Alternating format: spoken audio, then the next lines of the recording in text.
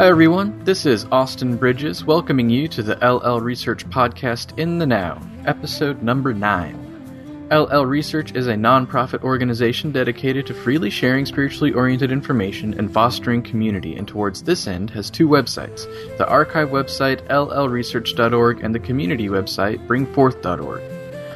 During each episode, those of us at LL Research form a panel to consider questions from spiritual seekers.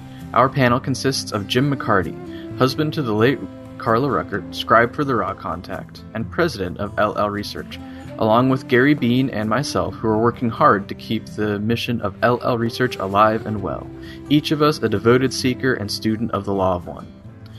We will be discussing questions that are sent to us from spiritual seekers around the globe. Our replies to these questions are not final and authoritative. Instead, they are generally subjective interpretations stemming from our own studies and life experiences. We intend this podcast to be a platform of discussion as we consider questions that often challenge us to articulate our own perspective. We always ask each who listens to exercise their own discernment and listen for their own resonance in determining what is true for them. If you would like to submit a question for this show, please do so. Our humble podcast relies on your questions. To do so, you may either send an email to contact@llresearch.org or go to www.llresearch.org/podcast for further instructions. Again, I'm Austin Bridges, and we are embarking on a new episode of LL Research's weekly podcast, In the Now. Is everybody with us and ready to go? Yes, indeed. I am here. Alrighty. Jumping straight into our questions. Our first one comes from user Rie via Bringforth. And Rie writes to us and says, I'd like to ask Jim, Gary, and Austin about labeling something service to others or service to self. We all come from vastly different cultures and societies, as well as upbringing and ideals about what constitutes as service to self and service to others. Universally shared ideas or values or whatnot, of course, do exist. Often, controversial topics are politicized, and we see a great division of good, bad, black and white thinking, and labeling ethics, lifestyle, or behavior as service to others or service to self. Hot topics like euthanasia, suicide, abortion, human sexuality, political hierarchies, and eating animals or treatment of animals, etc. Ria's first question, then, is, does labeling ethics, lifestyle, or behavior as service to others or service to self make sense according to Ra's teachings in regards to labeling what we think as good as service to others or bad as service to self? Which is a great question. Who wants to be the first one to tackle that one? Well, I guess I'll just jump in there. Okay. Ra specifically says that there is really no good or bad or right or wrong. So I think this is a designation that people give it themselves because they have the background of thinking that there is good and bad, there is right and wrong. But when there is a creation that's composed of one entity, the Creator, who's made all things and all people, there can't be good or bad, right or wrong. Gary, you were about to say something here. I think my answers, or response rather, will be a little bit longer. I think labeling is a somewhat loaded word carrying connotations of doing injustice or disservice to a subject, including a person, by reducing or minimizing them to a single word or a concept. I think that STO and STS can certainly become labels. We all have a propensity not to commune with the totality of a subject, but to slap a label on the subject and relate to that subject only as the label, reducing the need to expend further consciousness on the matter. This expedient can be helpful at times, but it also, as Rie is indicating, disserves a subject by losing touch with the essence of the matter or the person, eliminating important nuance, and potentially leading to really mistaken conclusions. That said, I think it's wholly helpful not to slap a label of STO versus STS on a subject, but to actually fully examine the human sphere through the lens of polarity. Why? Ra says that polarity is the axis upon which the creation turns. Further, they say, the catalyst, and all catalyst, is designed to offer experience. This experience in your density may be loved and accepted, or it may be controlled. These are the two paths When neither path is chosen, the catalyst fails in its design, and the entity proceeds until catalyst strikes it, which causes it to form a bias towards acceptance and love, or separation and control. So keep in mind that everything we experience in this life is catalyst, from the making of our morning coffee to the hot button issues that Rie mentioned. Now consider that Ra said that this catalyst is offered and designed to cause us to polarize, to cause us to make a choice to serve others or serve the self. So my take on that is that inherent and intertwined in this catalyst then is polarity itself. Catalyst cannot be understood at our level of perception outside of polarity. Certainly through polarity, certainly by transcending polarity, but not outside of. You can't do away with polarity. So personally, I think it's enormously helpful to examine life through the lens of polarity. It's not the final lens. It has to be understood within a context of unity, but it is far, far better than the default factory lenses, which most of us unconsciously inherit from society, which do lend themselves to more black and white mindsets and do contain moral judgments of good and bad. Polarity, on the other hand, is unique in that it's not exclusively one or the other, but two ends of the same spectrum with infinite gradations of degree in between, each polarity containing something of its opposite. And if I may speak more about polarity, it also helps to clarify one's own path. When you know who you are and in what direction you're going, you can make choices more efficiently. Polarity also doesn't inherently contain judgment, as it recognizes the validity of the two basic paths. Further, polarity begins at the very ground level of creation on the questions, what is free will? How should I exercise my own free will? And how should I relate to the free will of others? To examine life through that lens is to get to the very heart of creation itself. And my final thought on it is that it doesn't make sense to me that one would read the law of one and embrace it and love it and find their thoughts clarified by it, but then say, I'm not going to use it and I'm not going to apply it. Austin? Thank you for that answer. That was a great answer. In Rie's preface to her questions, something that I thought was a good topic to bring up is the idea of cultural differences and societal differences and what might be considered service to others or service to self.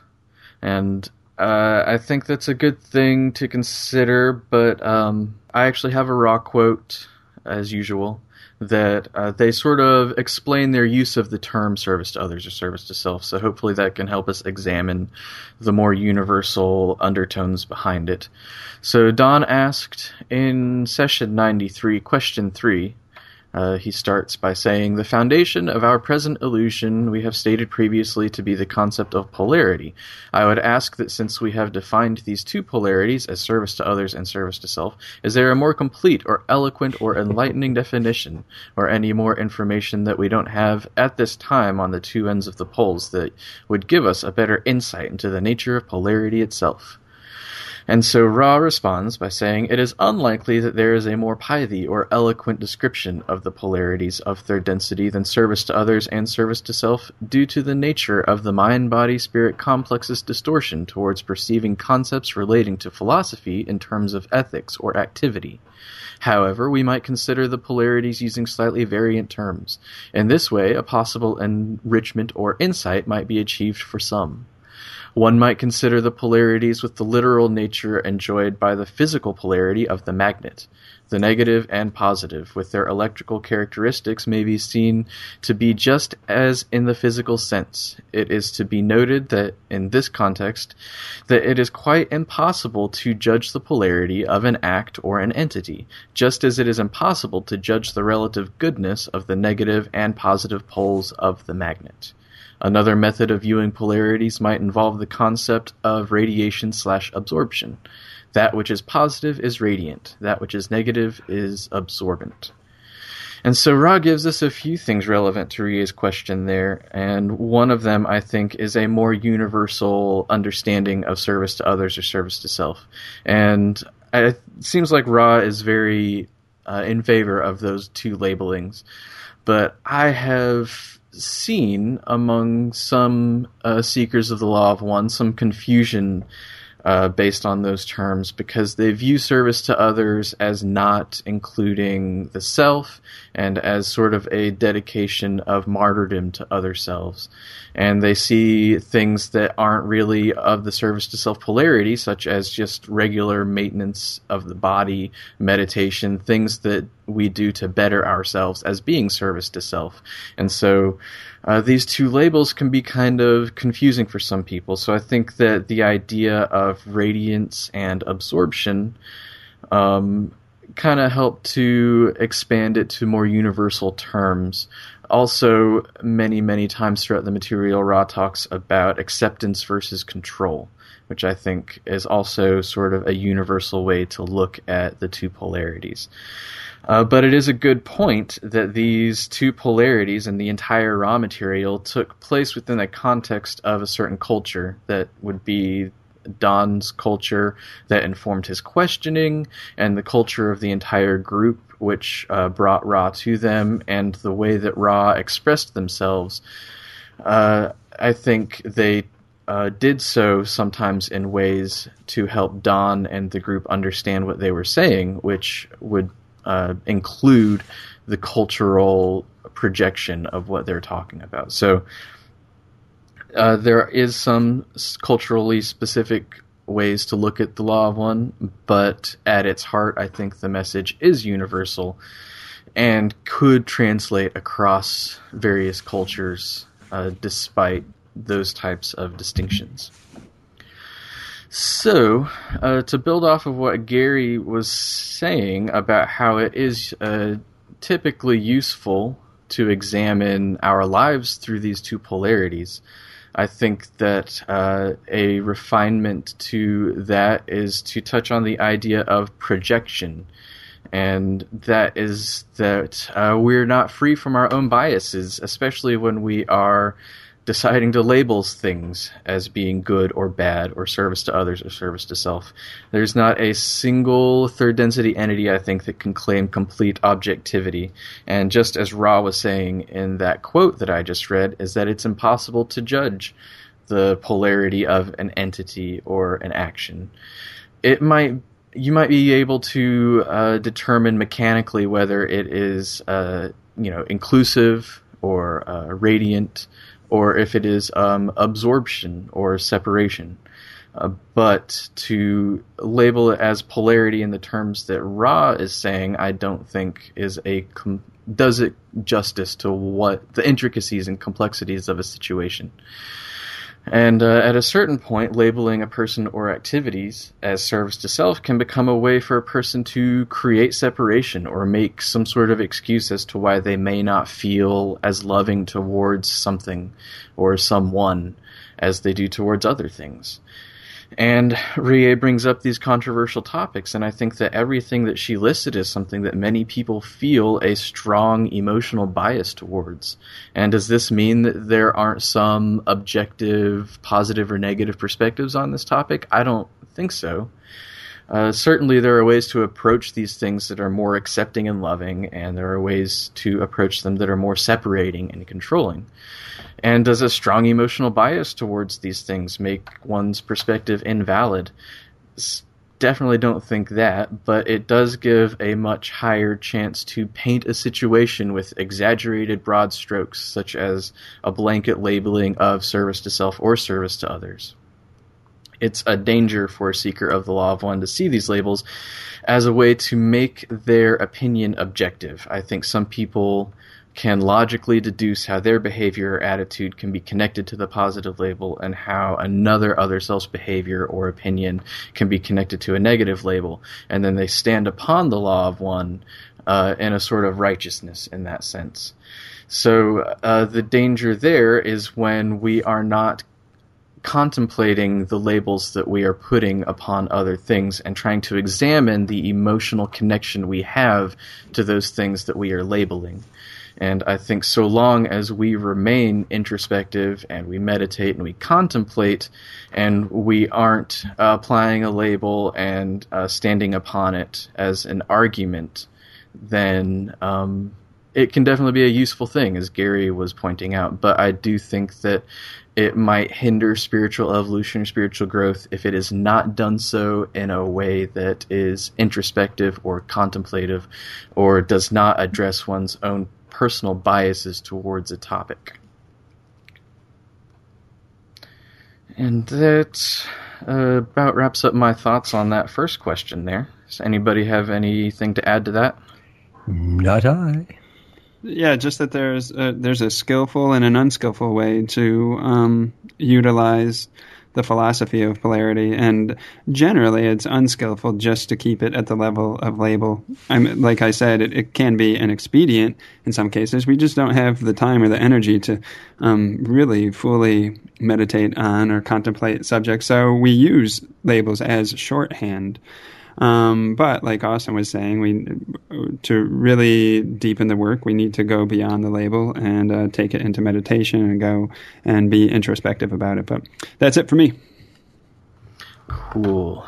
So Rie asks a second question and says, is there anything you have learned from Ra or other LL channelings about how to think more divergently about hot topic issues instead of labeling them as good or bad? See answer to part one. Yeah, they're very connected. Yeah, they are very connected. Does anybody have additional thoughts to offer for that one? Well, I would just say that I don't think, metaphysically speaking, there is any hot topic. There's just the creator knowing itself. We give the hotness to a topic because it has meaning for us. That might mean that we really need to be working on it. And when we actually get the work done, then it may not be hot anymore. It simply be an experience of the creator knowing itself. Ooh, that's a really good point. Yeah, we imbue things with their hotness or non-hotness. My answer to that question would be, have you learned from Ra or other LL channelings how to think differently? And I would say certainly. One way I have learned is to, instead of approaching a hot topic or any issues, as Rie described, in terms of good and bad, one way is to see where is the love in the moment. How can I open my heart to that hot topic issue which is transpiring? Love doesn't need to know whether something is good or bad, right or wrong, STS or STO per se. It just embraces everything, loves everything when it's unconditional and fully activated. Wisdom, however, does. Analyzing and understanding a situation through the lens of polarity, or by whatever your measure, is necessary for continued spiritual evolution and survival, really.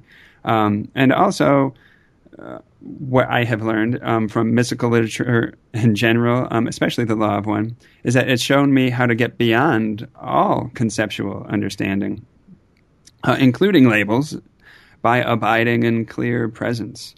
Not labeling, not judging, not grasping, not avoiding, just being with and accepting what is. And then resting in that faith, one can look at hot-button issues and see that no matter how seemingly ugly or distorted or terrible or contentious, all is well, and all is the Creator is experiencing itself, and all is one. And I think that's definitely a perspective that's been informed and enhanced by this material. My own experience is pretty close to what both of you described. I would say that the Law of One, to me, seems like a rather unique philosophy in that it is ultimately about this message of underlying unity and non-duality within the universe and within our realm of experience, but at the same time asks us to appreciate the duality of our environment and not to completely discount it just to attempt to reach some mystical state.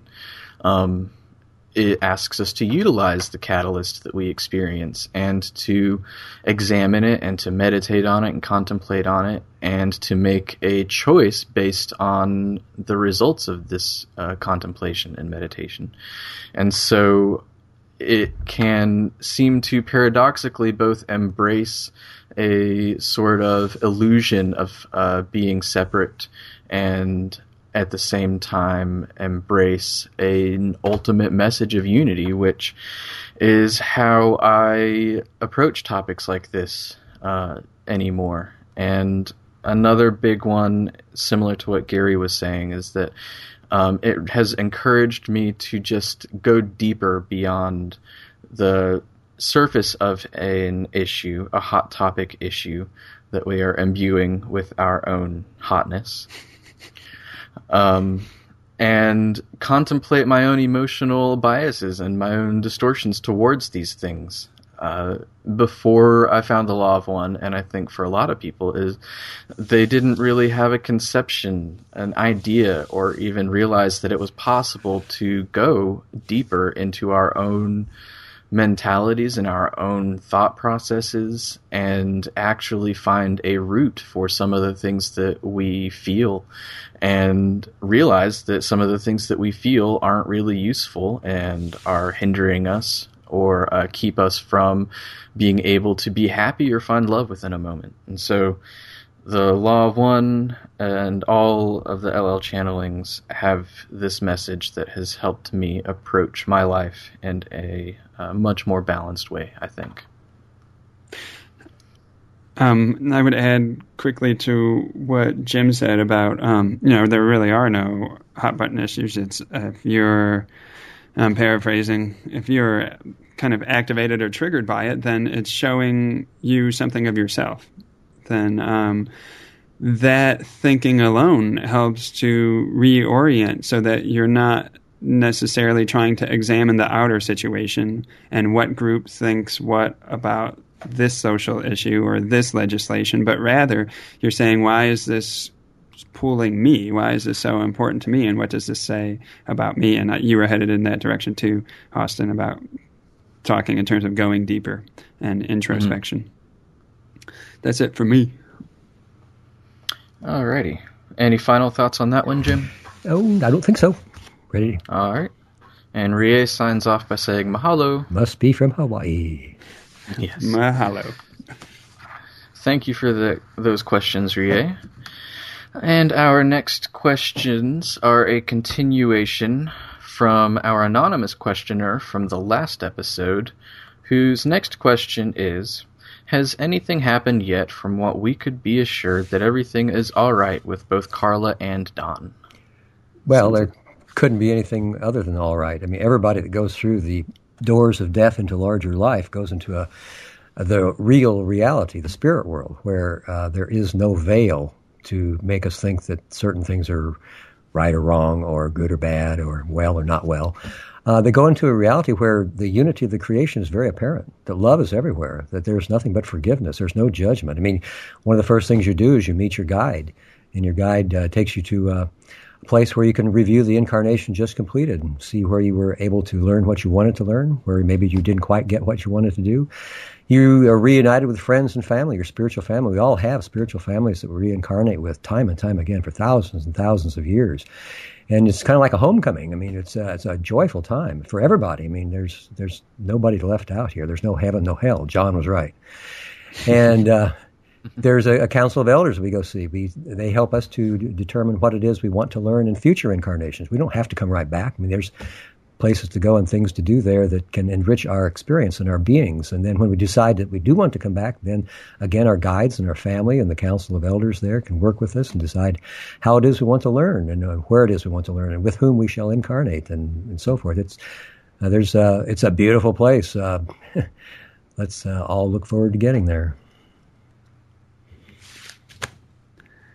I presume that would be an excellent question for Jim and have nothing further to offer. Yeah, that I think was more directed at Jim. Thank you for your answer. I would Jim. also Go suggest that if anybody wants to know more about this type of topic, the Life Between Lives regressions and interviews are being done. It's a very important field now. Dr. Brian Weiss has got a number of books on the topic, Destiny of Souls, Journey of Souls, Life Between Lives. Dr.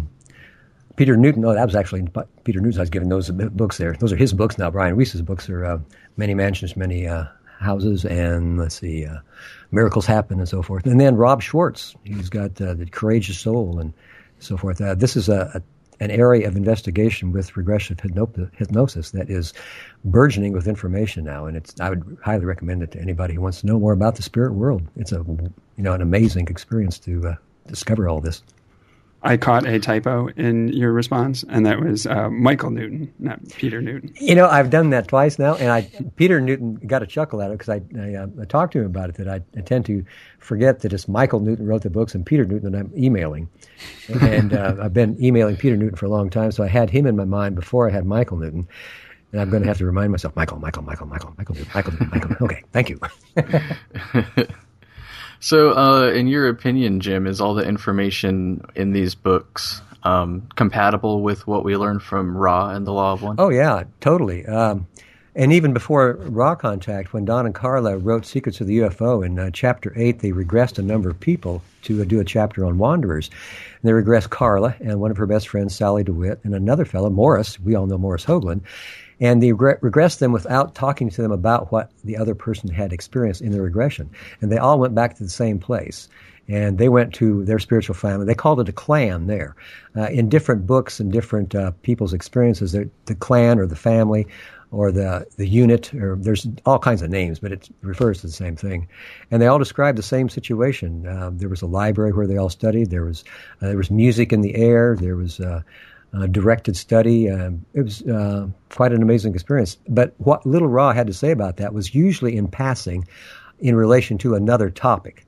So we did learn a good deal in that way. If you put it all together, it matches perfectly with what Michael Newton and Brian Weiss and Rob Schwartz have come up with in their investigations. They've regressed thousands and thousands of people. They've trained hundreds of regression therapists in the last 20 years, and they're all coming up with the same basic outline of information, but everybody has a unique experience in this general outline of various types of groups and belonging to groups and choosing incarnations and choosing lessons and how it's done and how you really cannot judge anything at all that a person does or has happened to them in a lifetime, because every experience has the opportunity to teach.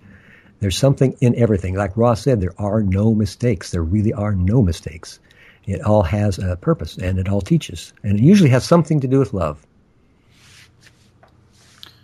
That's a pretty interesting point that you mentioned. I think Don started with past life regressions before they really got into channeling, didn't he? Oh, yeah, back in the 50s. That was really the first thing that he did.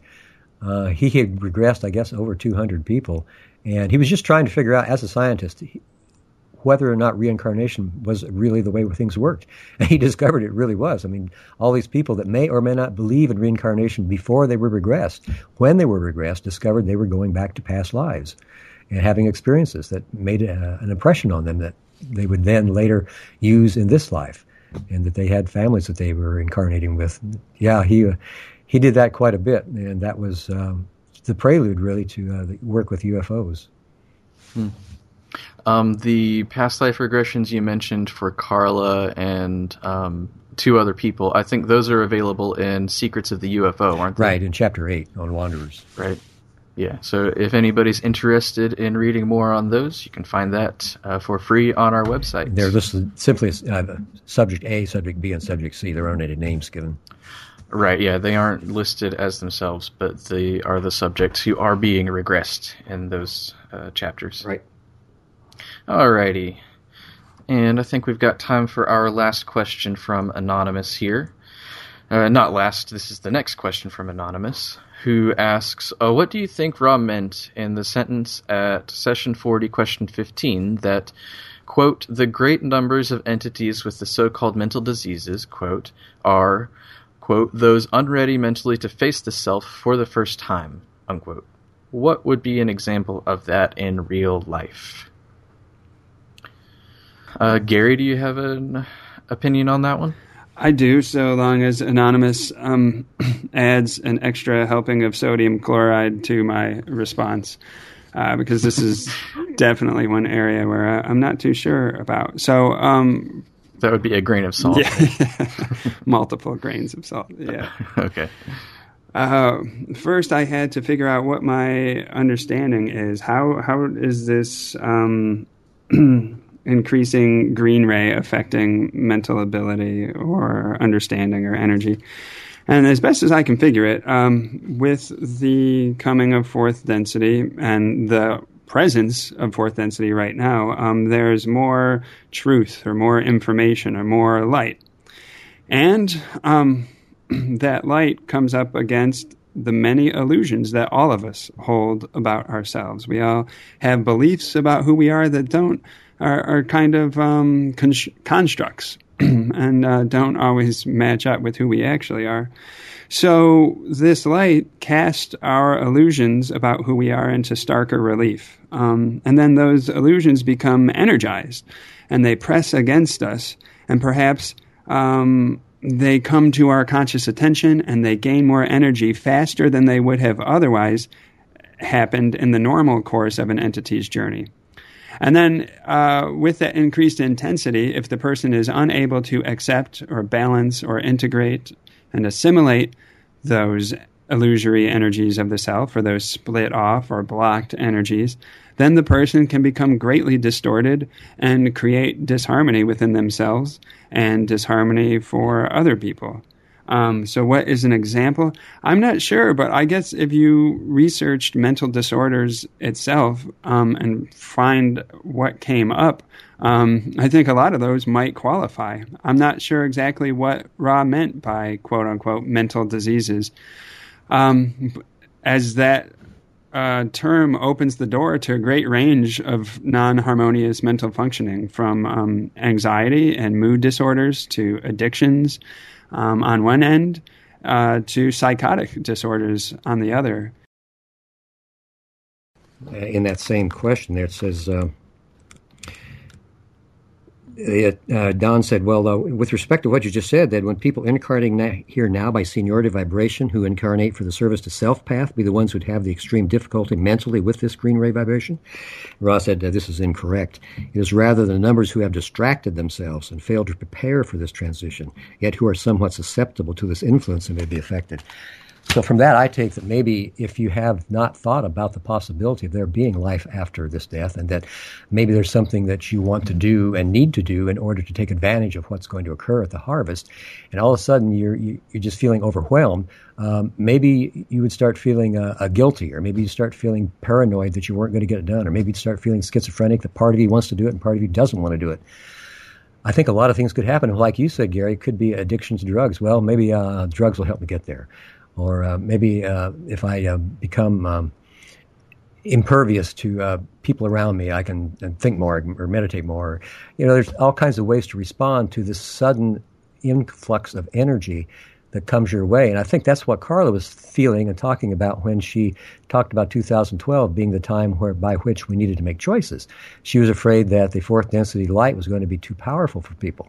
And that's why she made the statement a number of times that we've now decided to make a disclaimer concerning that 2012 was kind of a cutoff point.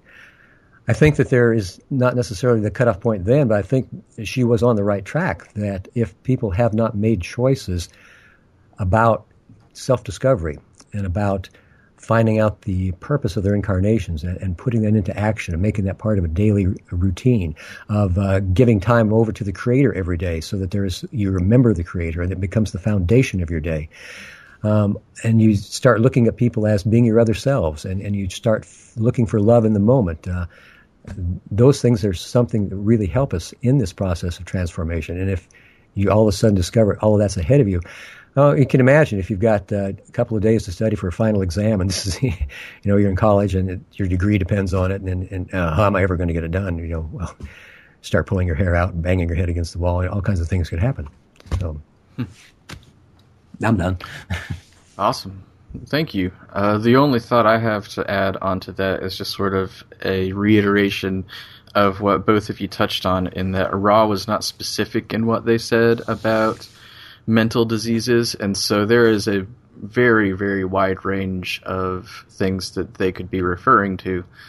And I think that maybe not all of them will seem indicative of their non-readiness to confront the selves. It may just seem like a typical quirk or a compulsion or something like that that is kind of covering up or releasing energy for this thing that they're not ready to confront or something like that. So it's probably not easy to point to any specific case and say, yeah, that is a direct example of what Ra was talking about. But I think what Ross said helps us consider things in a certain context for ourselves.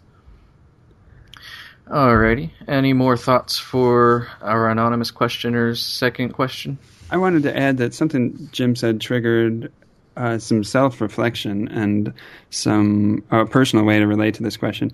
And that's that he said one specific, again, I'm paraphrasing, one specific way that the entity who has not yet prepared themselves, not yet laid the strong foundation, relates to this increasing green ray energy is to feel a sense of not being ready, to feel a sense of something akin to something one might feel when a test is right around the corner and they haven't done the homework.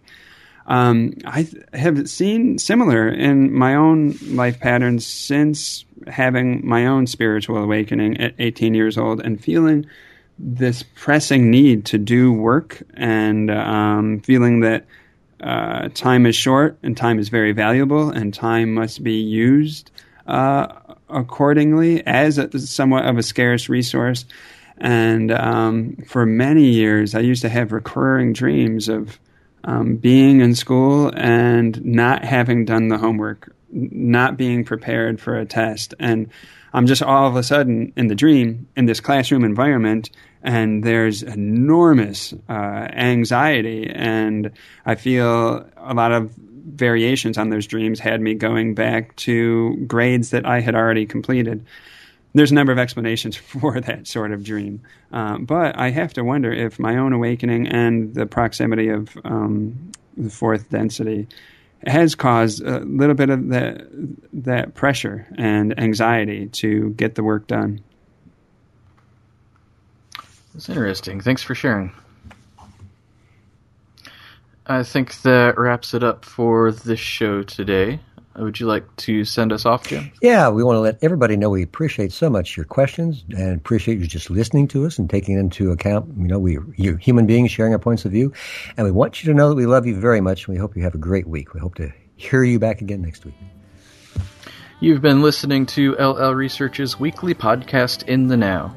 If you've enjoyed the show, please visit our websites, llresearch.org and bringforth.org. Thanks so much for listening, and a special thank you to those who submitted questions. If you'd like to send us a question, please read the instructions on our page at www.llresearch.org/podcast. New episodes are published to the archive website every Wednesday at 1 p.m. Eastern. Have a wonderful week, and we'll talk with you then.